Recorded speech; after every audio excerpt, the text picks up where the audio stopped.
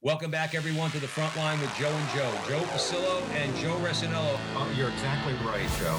We work for the man upstairs as you do. You're setting me up quite well. You just gave me an alley-oop. The greatest revolutionary act you can commit right now is to open your mouth and speak the truth. Whether you're an academic or you're a regular guy, we have to be fearless. And once more, dear brothers and sisters, let us go into the breach.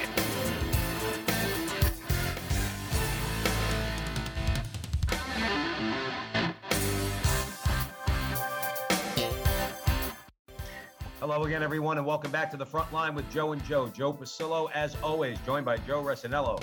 And once more, dear brothers and sisters, let us go into the breach on the Veritas Catholic Radio Network, 1350 on your AM dial, 103.9 on your FM dial, serving the New York City metropolitan area, spreading the truth of the Catholic faith. Now, please be sure to download the Veritas Catholic Radio Network mobile app so that you could have access to all of our station's content, not just the front line with Joe and Joe. And you don't have to just be in the Connecticut, New York area to hear the show. You can download the app and you can hear all our programming wherever you also, if you'd like to give us some feedback on the station or Joe and Joe in particular, or any of our programming, you can visit veritascatholic.com, veritascatholic.com, and you can provide some feedback. And now, as always, excuse me, Joe and I are very grateful when you follow us on social media, Frontline TV on YouTube, the Frontline TV on YouTube, and also our website, thefrontlinetv.com, thefrontlinetv.com. And having said all that, Joe and I are very pleased and honored to be welcoming back to the program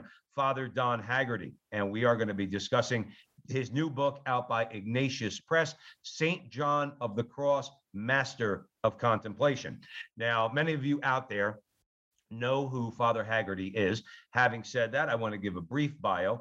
Father Donald Haggerty, a priest of the Archdiocese of New York, has been a professor of moral theology at St. Joseph Seminary in New York, Mount St. Mary Seminary in Maryland. He has a long association as a spiritual director for Mother Teresa's Missionaries of Charity. He travels the world giving retreats to Mother Teresa's sisters who are very close to his heart. He spent a lot of time, and specifically his first year, studying to be a priest for the MOCs before deciding to become a diocesan priest. He's also the author of the books Contemplative Hunger and Contemplative Provocations. Now, this is what Dan Burke, who is the president of the Avila Institute for Spiritual Formation, had to say about Father Haggerty's book. Quote, a clear and practical guide to St. John of the Cross, most important and most often misunderstood teachings. I am aware of no better book in English on this topic than this one, close quote. Father Donald Haggerty, welcome back to the front line with Joe and Joe. Thank you very much, Joe and Joe. You're welcome. Father, before we get into the conversation, would you lead us in prayer? Sure. In the name of the Father, and of the Son, and of the Holy Spirit. Amen. And we ask for the presence and the help of our Blessed Mother, of St. Joseph, and of our Lord Jesus Christ, and of the Holy Spirit in our conversation. Hail Mary, full of grace, the Lord is with thee.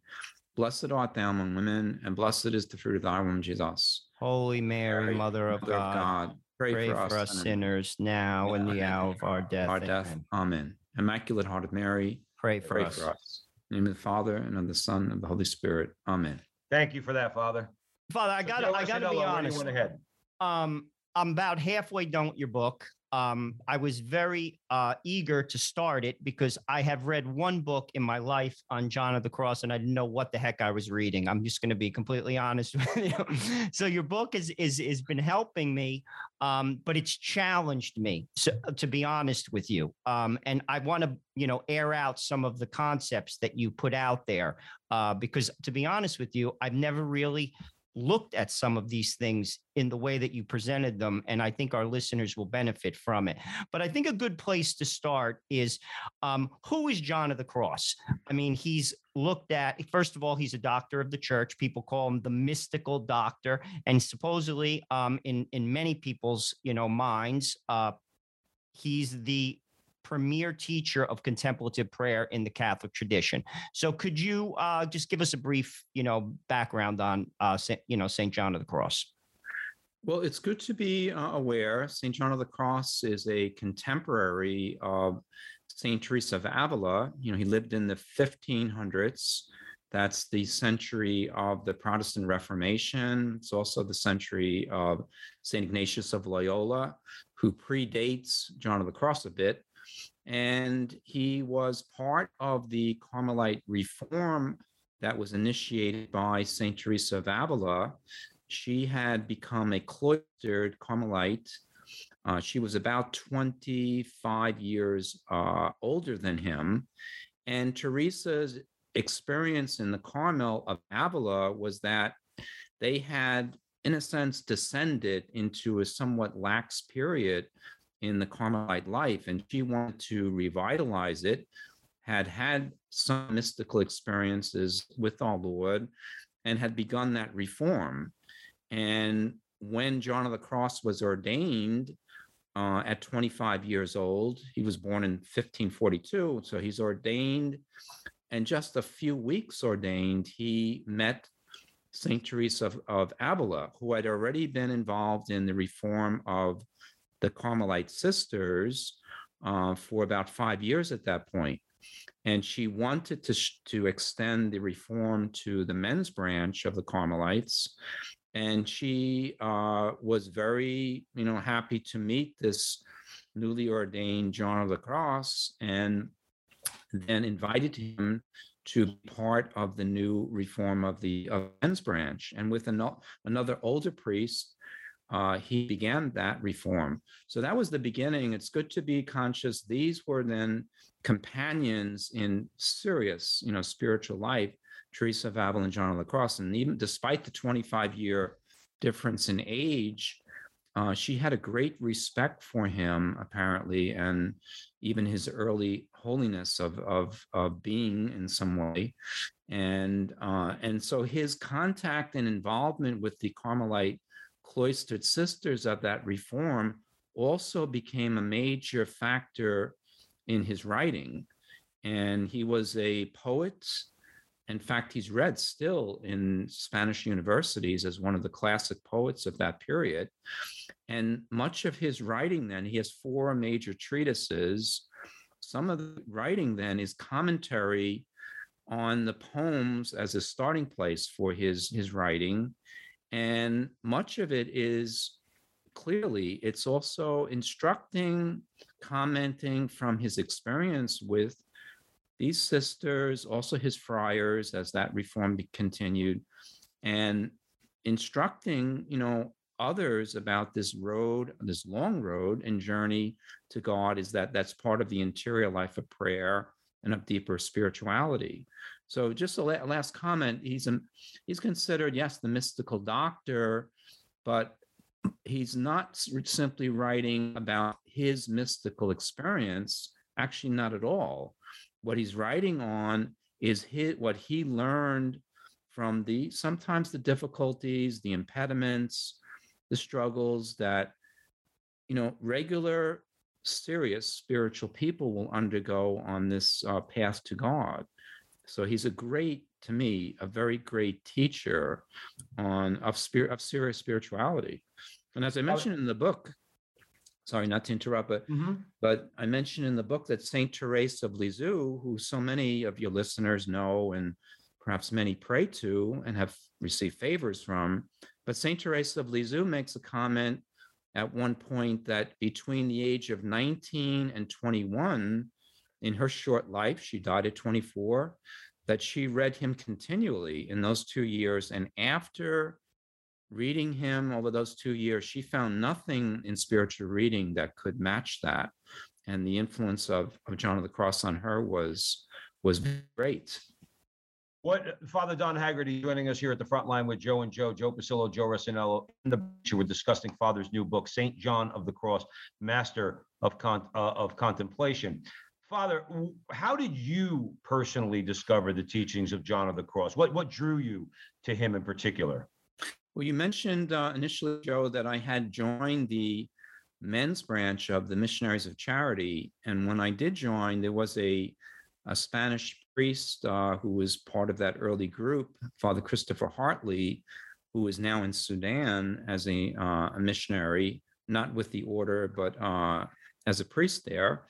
And he had been trained in Toledo, Spain, and his own spiritual director loved St. John of the Cross. So that was my initial exposure to St. John of the Cross. And then in my first year in the seminary, I persuaded one of the faculty members, a former rector, to do a private study in my second semester, first year, on Pope John Paul II's book, his doctoral dissertation, which had been published by Ignatius Press, Faith According to St. John of the Cross. And that dissertation spends a lot of time, what I spent a third chapter on in this book, the second book of the Ascent of Mount Carmel, and St. John of the Cross's important teaching on the effect of faith on the intellect. So that got me hooked. And then I have continued to read him, and some passages I probably have read dozens of times over the years. I've used quotes of him, in retreats of the Missionaries of Charity for many, many years now. So I love him. I think he has passages that you can read over and over again, like the gospel in that way, and gain new insight, as we go on reading him. I'm not going to lie. I'm going to hand it back over to Joe Resinello, Father Don Haggerty, joining us here at the front line. I find that this should be a fruitful conversation for all those listening to us, and for myself personally. And even Joe mentioned challenges.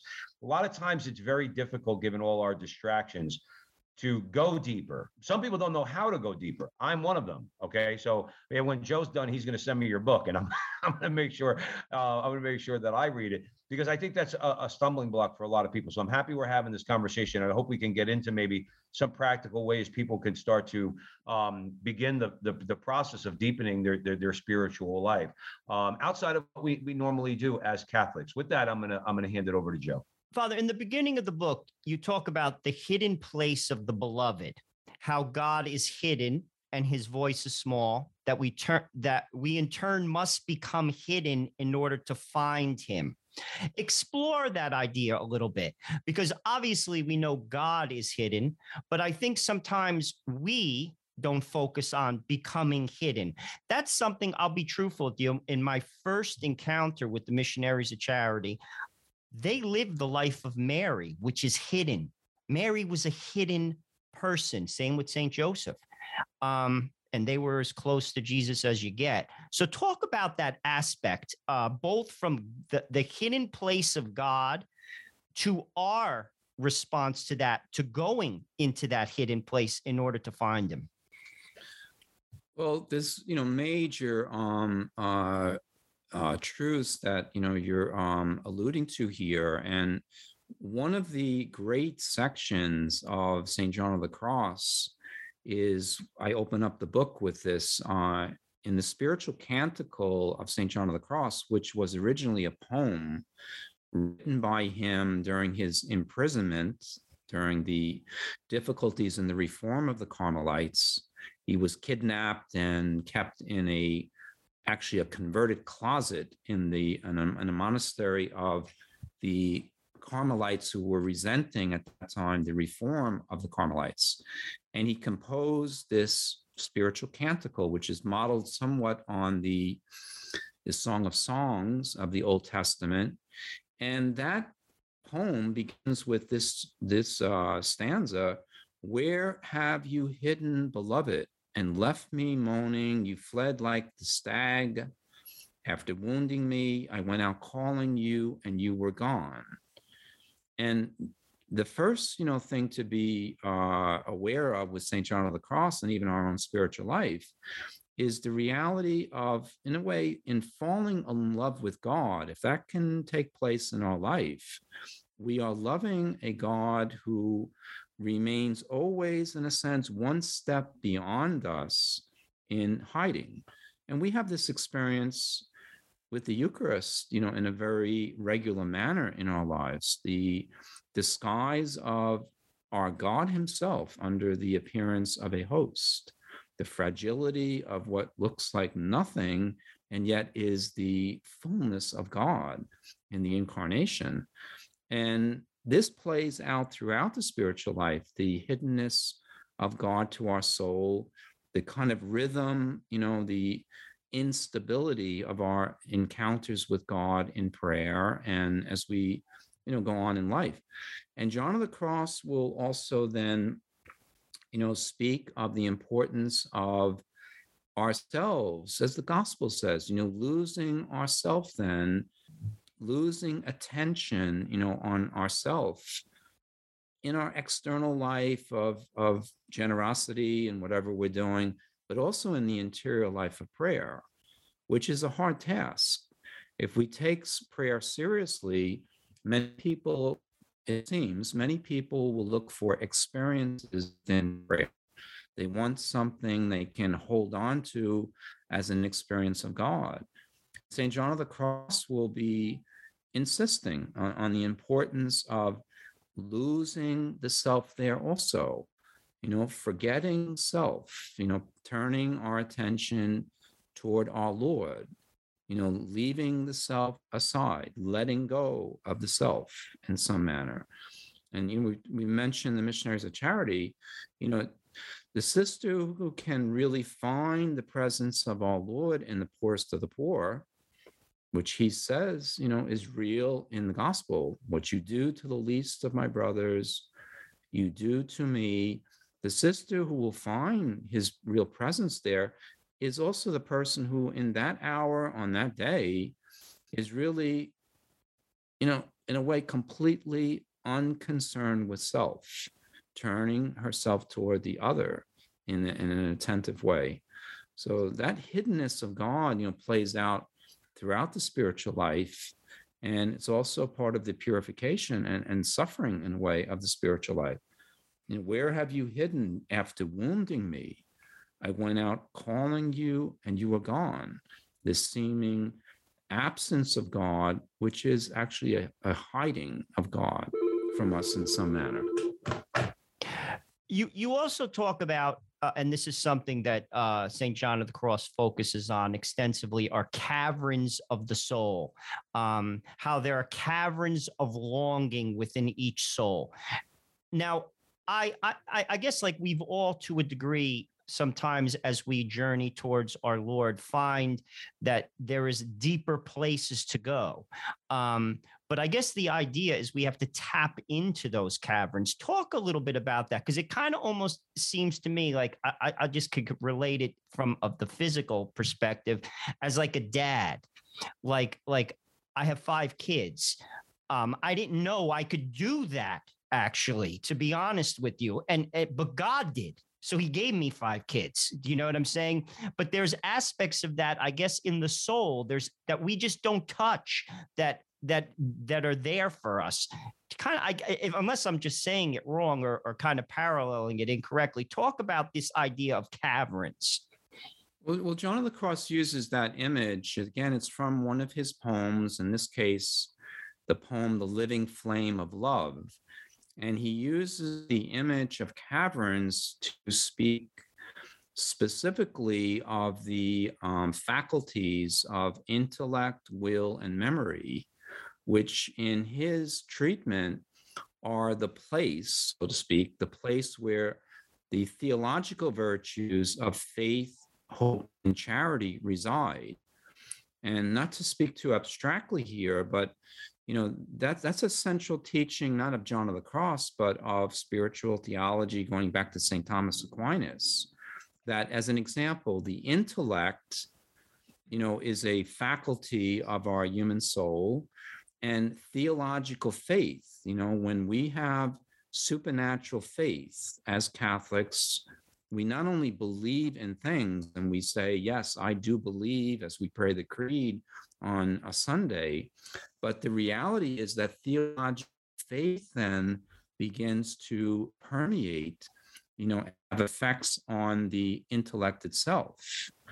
And the image of the cavern is that John of the Cross will say the faculty of the intellect has, in a sense, a vast, almost infinite depth to it, because it's capable of being filled by God.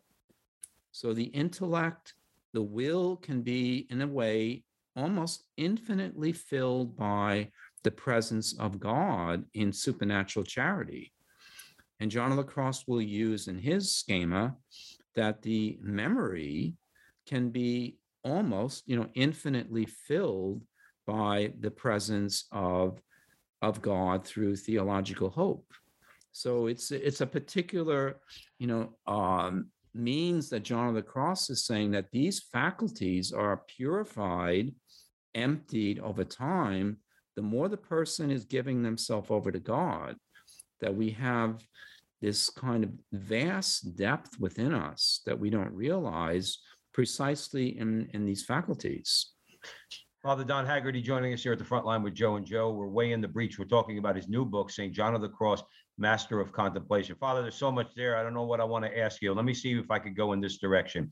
You talked about losing yourself. Not easy, right? Especially with all the distractions we suffer in our society, to try to lose yourself and trust God, make yourself hidden in the way you say. Obviously, to achieve this, I guess John of the Cross would call it a mystical union with God. Okay. So I would ask to maybe let's define terms. The mystical union we're seeking to achieve ends with, I'm assuming, the beatific vision. That's what we hear. Define, if you would, those terms. Or am I actually even stating it correctly? We hide ourselves because we're seeking God. We want mystical union with God so that we can achieve the beatific vision. Am I saying that right? I mean, I would say it a little bit differently. I don't think it's good to read St. John of the Cross and with the thought that he will help me pursue a mystical aspiration. And I would not say that mystical union is the goal of life, that supernatural union with God is the goal. And there are many saints who had nothing of mystical life, which is really a more extraordinary gift that sometimes God, for whatever reason, might give in some periods of a person's life. As an example, Saint Therese of Lisieux may have had no mystical experience. So she didn't have mystical union with God, but she had great sanctity and supernatural union with God.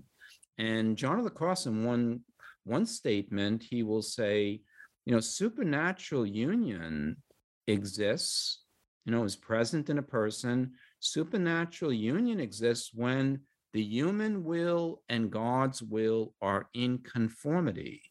So nothing in the one is repugnant to the other. And that's really the goal, to become one with God. That's what a saint is. They became really one with God, surrendered to God. They belonged to God. They had a deep interior sense of belonging to God, and they let themselves be used by God. They became, amenable, open, accessible to whatever he wanted. Mm-hmm. So the goal is not really to cross into something extraordinary in the life, but to become, one with God. And beatific vision, awaits us in the next life. That's one of the realities of heaven.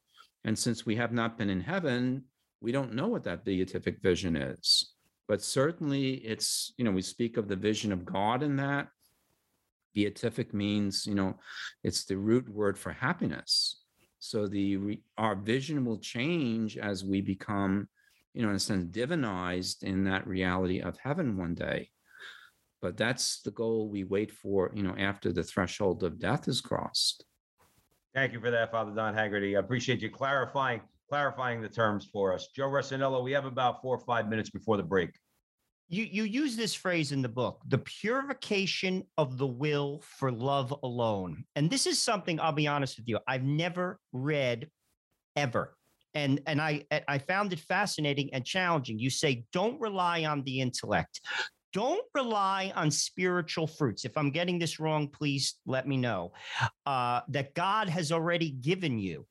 Abandon these things and grope for God in the hiddenness of his existence. And I think it's very easy for us we've all been given some spiritual gifts. Faith is a gift, but we hold on to those gifts. But you're basically saying, and again, if I'm incorrect, please correct me, that it's beyond those gifts that God exists, that they hinder us when we hold on to those gifts, that we have to look beyond into the hiddenness, to the nothingness, and that's where we really find God.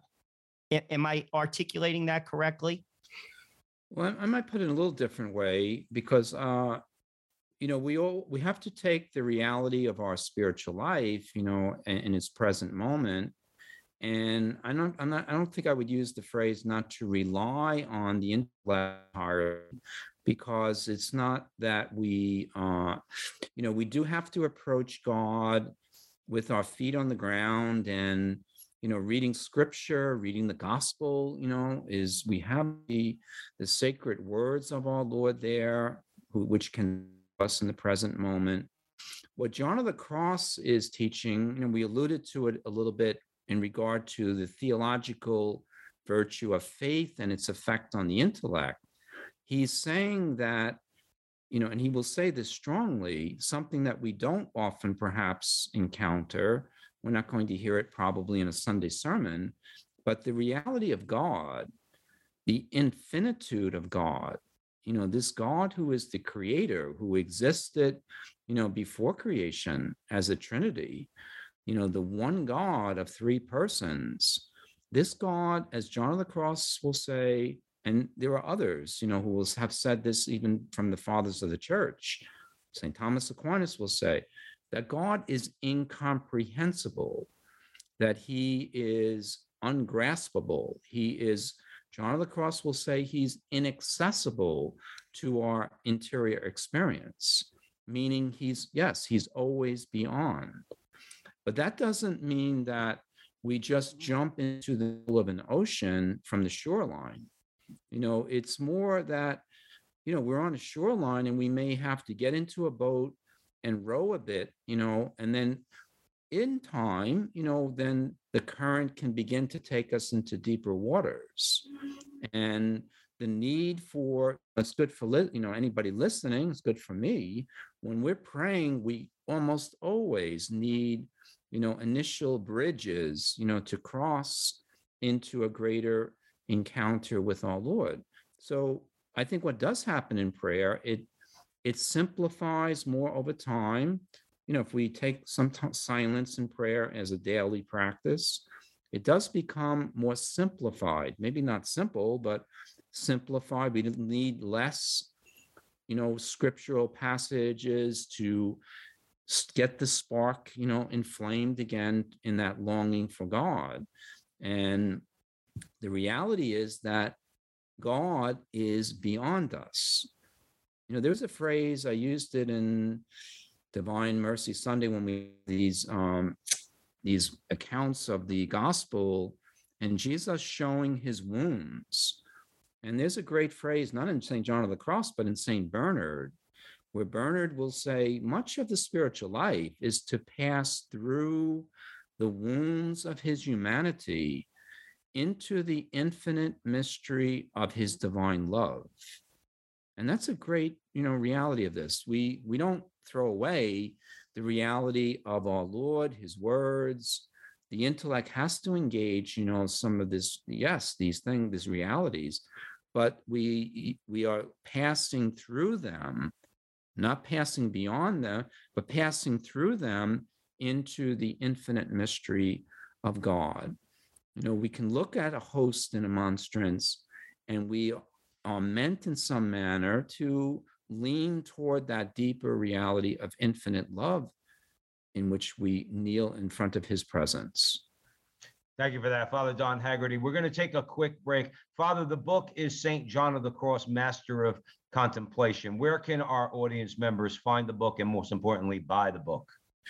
Well, this is a book published by Ignatius Press, as the other books that I've written are published by Ignatius, and it can be bought by them directly. They have a website or Catholic bookstores, and these books are also all available on Amazon. in copies and also in Kindle. They're all available on Amazon.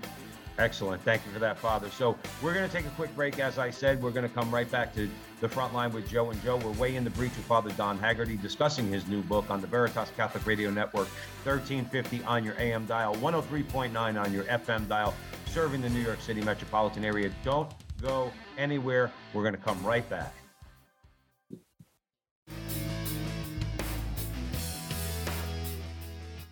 Listen to all 5 of our original Veritas shows. Every Wednesday at noon, you can catch Let Me Be Frank, where Bishop Frank Caggiano talks about spirituality, church news, and fun stories from his Brooklyn childhood and his life. You can hear The Frontline with Joe and Joe every Tuesday and Thursday at noon. Their guests include the biggest names in the Catholic world, and Joe and Joe talk to them from the perspective of the everyday Catholic. Thursday nights at 8 o'clock, tune in for the only late-night talk show on Catholic media anywhere. It's Not That Late with Liv Harrison. And at noon on Friday is Restless. It's 4 millennials talking about, well, life as millennials in today's crazy world. Yes, it's possible to be young and Catholic. Right after that, at 12:30, you can hear The Focus on Veritas, where we put the focus on good works and the good people doing those works.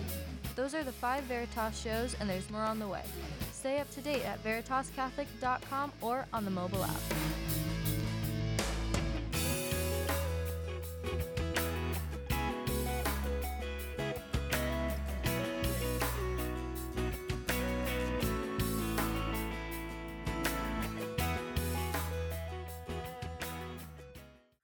Welcome back, everyone, to the front line with Joe and Joe, Joe Pasillo and Joe Resinello. And we are in the breach with Father Don Haggerty. We're so pleased that he came back on the show to discuss his new book, St. John of the Cross, Master of Contemplation, that is available at Ignatius Press, at Catholic bookstores. We obviously encourage our audience to support our publishers, support our local Catholic bookstores, not just for Father's book, but for all the books that we're going to buy. I think it's very important for us to do that.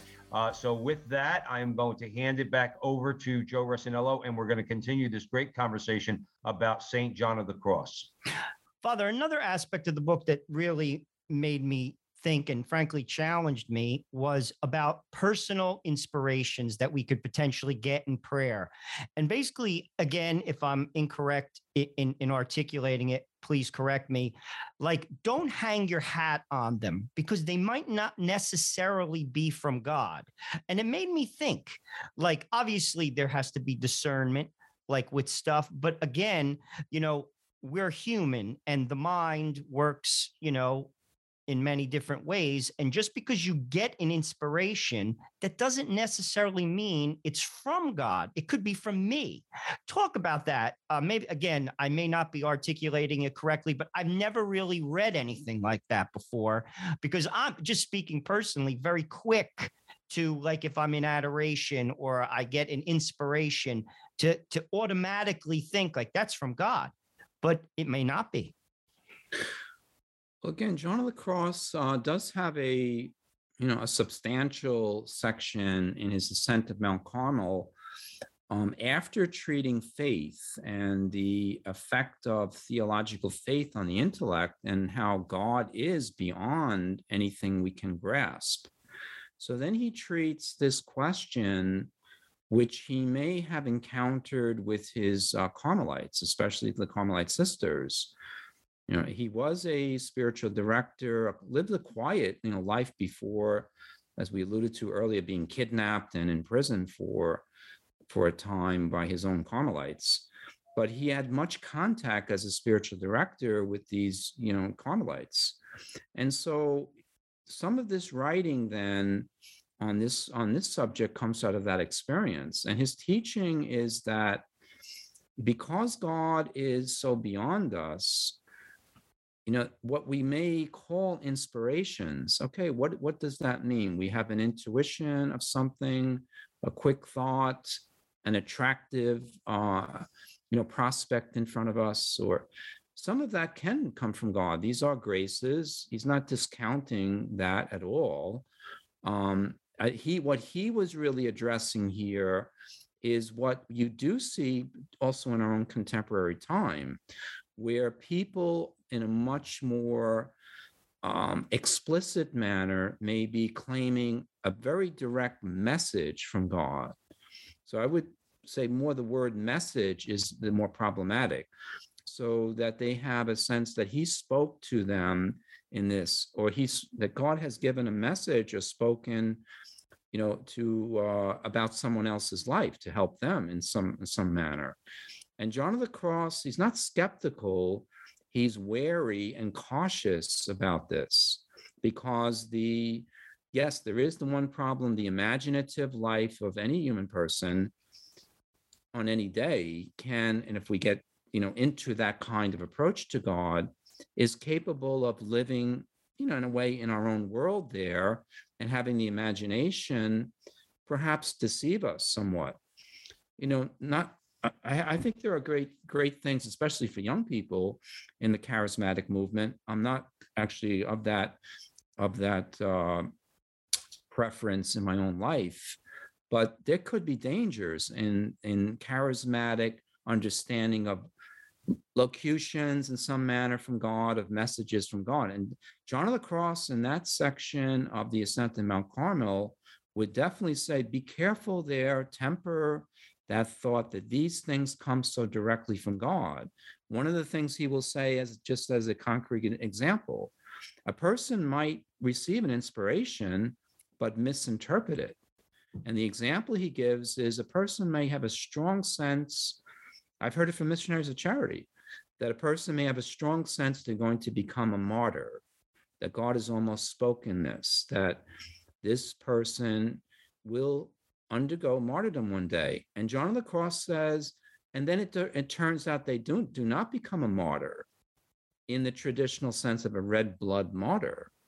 But it doesn't mean that God did not perhaps inspire that thought, but that he has led them to a different kind of martyrdom, maybe with difficulties in humiliations or disappointments or in sickness, some way that isn't what the person initially interpreted. So there's, variations on that. I think, again and again, we have to realize again, the reality of God is mystery and he's personal. And putting those two things together is so important in spiritual life. He's very personal with us, but he's a tremendous, infinite mystery in his love for us. So not to, in a sense, pull him down into an easy interpretation either. Actually, that opens up an interesting thought. Obviously, we believe as Catholics that the truth, the fullness of the truth is in the church. And I believe that, and I know all of us here talking now believe that, and many of our listeners believe that. But this idea of mystery is interesting, and I want to explore it, because I think sometimes, and I do it, and this is why I bring it up, we could put God in a box. We put him in a box, like because, and I always said this, I've taught RCIA, it's painting by numbers, the church, we follow the rubrics, we listen to the catechism, we listen to tradition, we listen to the encyclicals of the Pope, we listen and we do. But God is a mystery. Reconcile those two ideas, because I definitely hold on to the fullness of the truth, but we don't figure God out.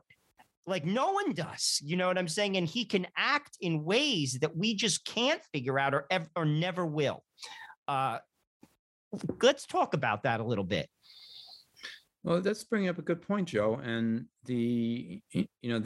our faith is not just to have correct catechism answers. It's true that we may be speaking the truth if we answer as St. Peter answered, who do you say that I am? Well, you are the Son of the living God. You are the Messiah, the Son of the living God. He gave the correct answer. And then when Jesus followed that answer, not only saying, Peter, you are the rock upon which I will build my church, but then he began to speak of his passion. And Peter very quickly rebuked our Lord and could not accept that. And that's an example how we could have given the correct answer, and yet actually we haven't plunged too far into the real mystery of God. And that can be in our own experience.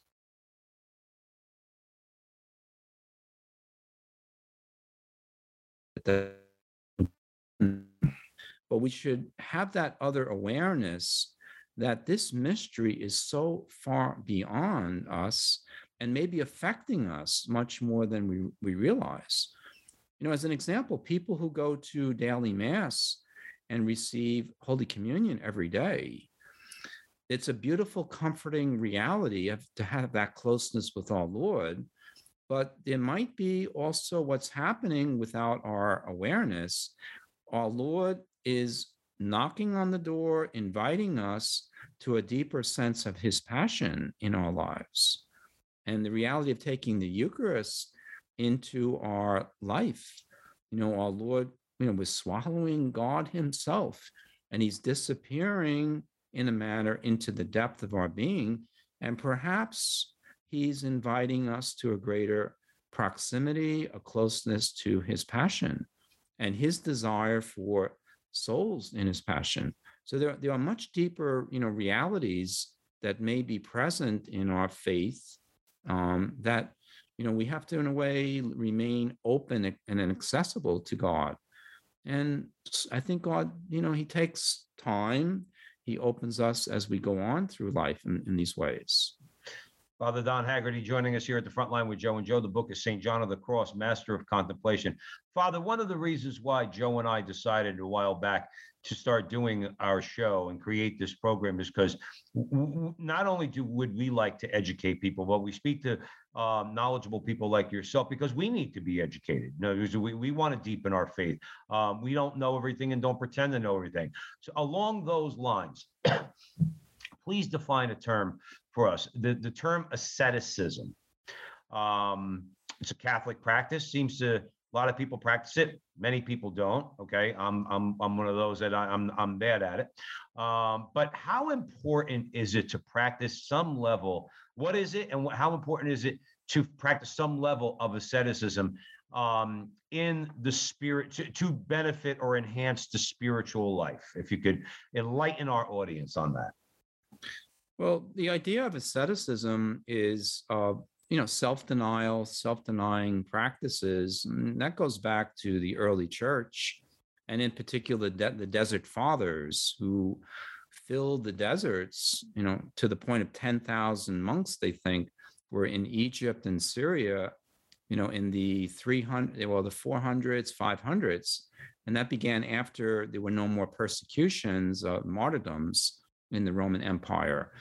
And the idea of asceticism is to have some, discipline, some taming of our, what can be easily, self-indulgent habits, not necessarily sinful behavior at all, but self-indulgent habits in our bodily life. And the idea of asceticism is not that as a cause and effect will produce, higher spirituality or elevate our spirituality, but really what it does, it's a training of the will. And the will is crucial in spiritual life, that if we are simply giving into indulgently, whatever we prefer, whatever we want, if, it's always has to be my way, my preference, what I like. Well, a marriage is not going to work too well that way. And life doesn't work well unless we are able in some manner to live way. And, Jesus himself said in the gospel, if anyone wants to be my follower, let him deny his very self, take up his cross and follow in my footsteps. And the need of asceticism is it doesn't mean necessarily just bodily, what do we do with our food, but also sleep, or that we're not, just giving in to self. And what that does is it trains us to perhaps be more sacrificial, to be able to give way for something much more better in life. I remember my father, when I was growing up, was part of the Perpetual Adoration Society in the parish out in Westbury in Long Island. And I don't think they had so many members because you don't need so many members. But I always remember that my father would mention, he had his night of adoration once a month on a Saturday night, and getting up at 2:00 or 3:00 in the morning to go out to the church for the solitary holy hour in the church. And I mentioned that at his funeral. I thought that was that, I could say that's a type of ascetical practice, but these things can have, especially that example, great spiritual fruits. Thank you very much for that, Father. I'm, like I said, Joe and I seek to learn as much as we want our audience to learn something. You just told us something very, very valuable. Joe Resinello, where are we headed?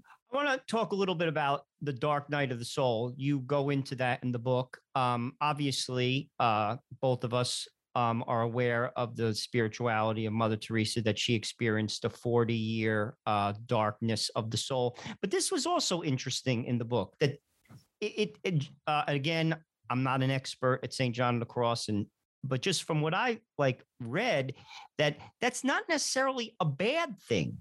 That in that darkness, in that groping, we actually can go very far and come very close to God. Talk about that because I think a lot of times you read people talk about dryness in prayer, or you don't feel God's presence. That doesn't mean he's not there. And that doesn't necessarily mean it's bad. Please expand on that idea. Okay, well, you opened up a major, subject in John of the Cross, which is, again, taken from one of his poems, this phrase, the dark night. And John of the Cross will use that image of the dark night for, experiences that are early on in a serious spiritual life, in the beginnings even of contemplative graces. The phrase, on the other hand, that you initially used, the dark night of the soul, and Mother Teresa's darkness that she apparently went through as a severe trial, that's another, much more advanced aspect of being in the dark night of the soul. John of the Cross will use the phrase, the dark night of the senses, a more, earlier, difficult, taxing experience that can take place in prayer, which almost everyone, who is serious in prayer, any Catholic, who is going to Mass every day or praying every day, will have that experience of dryness, of, feeling God a little bit distant, or the presence isn't as sharp or not as felt as other times, and undergoing, in a sense, seasons in prayer. There's a winter time, and then we have spring, and then we're back to the heat of summer, and then there's a nice cool fall.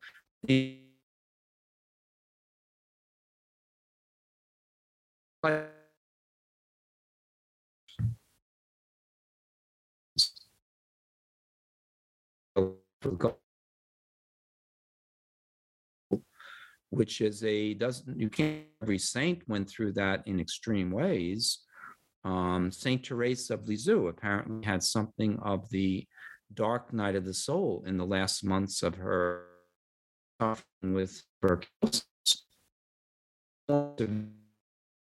Person experiences perhaps something really, in a real way, of the passion of Jesus, and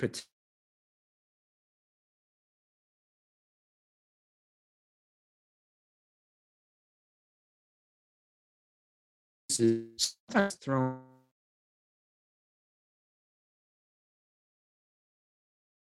the soul. Now, the dark night of the soul is a very serious, advanced state of trial in spiritual life.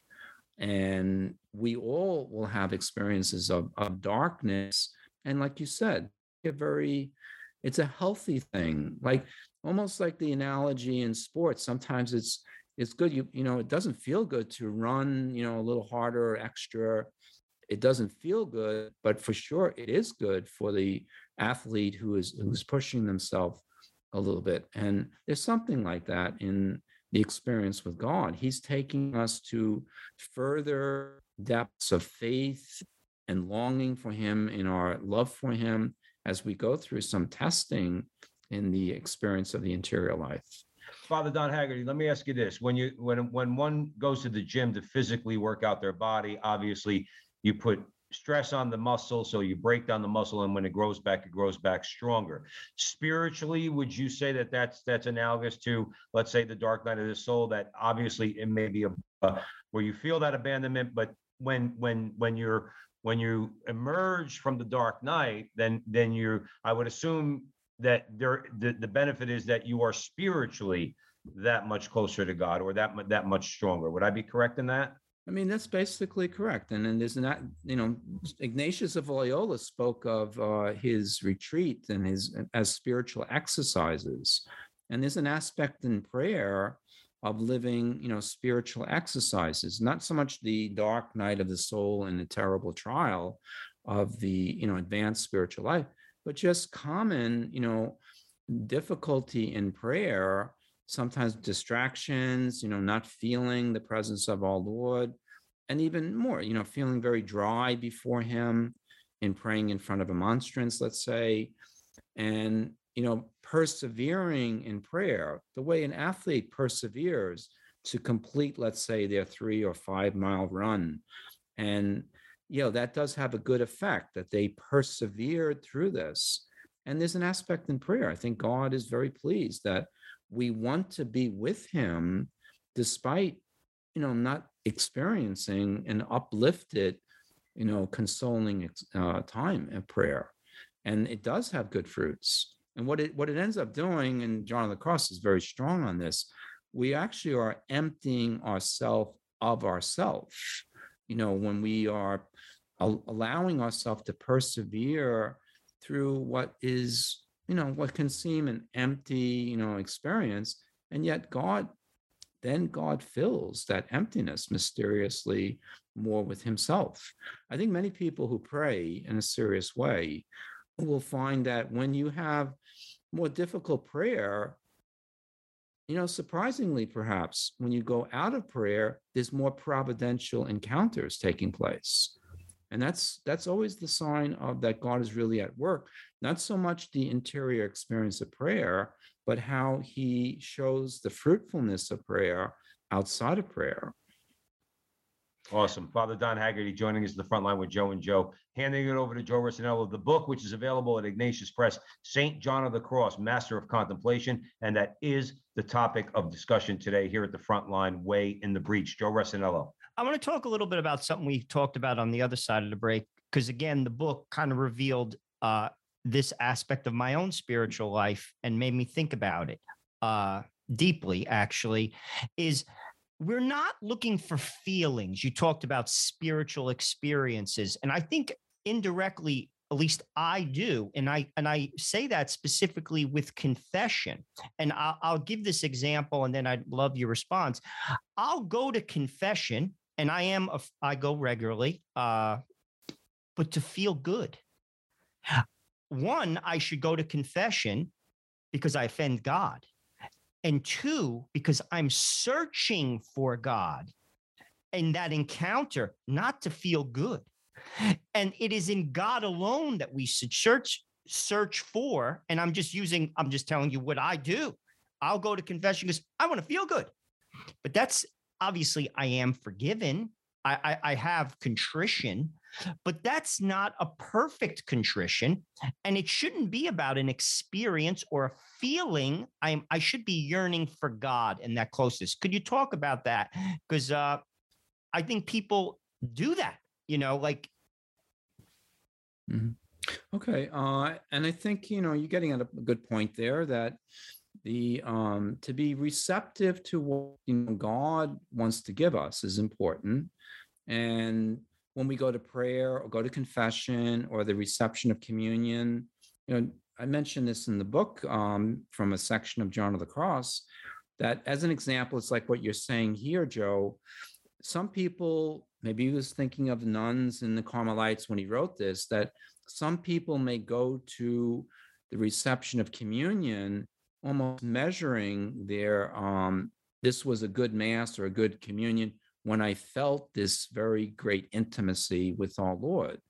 And his comment on that is that's a very mistaken understanding of the reception of the sacrament, that it's the power of God's action on the soul, which is often unknown to us in that moment, and only later, will show its fruits and reveal itself.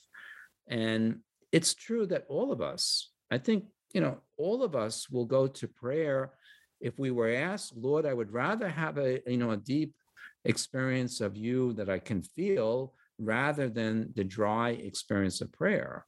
But it's good to be, accustomed over time to, Lord, I want only you, whatever you want, whatever you give. And, if we come out of a confession feeling good, there's nothing wrong with that. We have had a good, we've had the experience of the sacrament. A divine act has touched our soul when the priest prays the absolution. So that's okay, but we don't want to go there, as you said, well, Joe, we don't want to go there with that purpose in mind. I go there for that, nice taste of relief, that like taking a good shower or bath in that moment and spiritually. So that we're doing things for the sake of really delighting God as much as we can and seeking that closeness to him. Father Don Haggerty, let me ask you this. I probably have time for one more question. You mentioned earlier about your father and his how he would go to adoration once a month. We're in this right now. I don't need to tell you, Father, and I'd really like for you to talk to our audience about this with a couple of minutes we have left. We're looking, it seems, in the wrong place, even as Catholics in America, for either a political messiah or, Elon Musk just took over Twitter. So now he's the new messiah. Somehow, like this is supposed to save us in some way. Talk about the need to remember, although those things are realities and we have to deal with those things as Catholics, talked about the need to remember who the Savior is and where we can meet him, particularly in deepening our devotion to sit in front of the Blessed Sacrament as often as we can, to sit in front of Jesus and listen to him in that silence. Well, you said it very well, Joe. And all this worldly thing that's around us, and we live in a dark world right now, and very uncertain, and we don't know what even the months, the years will bring. But the real reality is of God, and the more people that catch hold of this importance of seeking real personal time with God. And the best way, yes, to pray before the Blessed Sacrament, not just for a private experience, but realizing that does, in a sense, thrust us out to a greater generosity in life. We're carrying faith then into the world, without even trying. We're becoming vessels of greater faith in the world. So my sense of it too is that your listeners, not just priests and religious, but that the more we really plunge into a greater commitment in prayer, this is going to have effects, yes, on our personal life, our families, but on the world. The more prayer that it is real and turning to God, we give God a chance then to be more active in this world. Absolutely. I think that's a good thing. Joe, you were about to ask, we have about a minute left. A friend of ours who's a Carmelite, Father Justin Seminante, said adoration is radiation. And it's like when you're in front of the sun, you get a suntan. When you sit in front of the Lord, his radiating love shines upon you. Talk a little bit about that, because again, we sometimes just want that feeling, but he's working. You're standing in front of him and you're going to come away with a proverbial tan. Father, we have about a minute left. Okay. Well, I mean, I think it's not a passive thing necessarily. It's not passive that we just sit there and God, will do his work. But, there's effort and the desire to remain attentive. John of the Cross likes this phrase, to have a loving attention toward God, not filling ourselves with, it's hard sometimes to be praying and not have distraction. But certainly if we're in the presence of our Lord, this is real. He is looking with a gaze of love on our life, and there's bound to be effects from that, mysteriously drawing us to what he wants, more in our lives. That's a great place to end it, Father Don Haggerty. The book is St. John of the Cross, Master of Contemplation. The author, Father Donald Haggerty. Father, where again can our audience members buy the book? This is published by Ignatius Press, as my other books were, and would be available from them directly, or Catholic bookstores, hopefully, are carrying it. And it's also available on Amazon and also in Kindle on Amazon. Father Don Haggerty, thank you so much. It's always a pleasure to talk to you. Very, very enlightening, inspiring conversation. So we really want to thank you for joining us. Thank you so much, Joe. And thank you, Joe, also. Really appreciate it. And thank you all for joining us out there at the Veritas Catholic Radio Network, 1350 on your AM dial, 103.9 on your FM dial, spreading the truth of the Catholic faith to the New York City metropolitan area. Please be sure to download the Veritas Catholic Radio Network mobile app so that you can have access to all of our station's content. And please follow Joe and I, if you don't mind, on social media. You can find us on YouTube at The Frontline TV, The Frontline TV. Like, subscribe, share, do all that fun stuff. And our website, if you'd like to support us, at thefrontlinetv.com, thefrontlinetv.com. And remember, until the next time, that our conversation is your conversation, and that conversation is going on everywhere. We'll talk to you soon.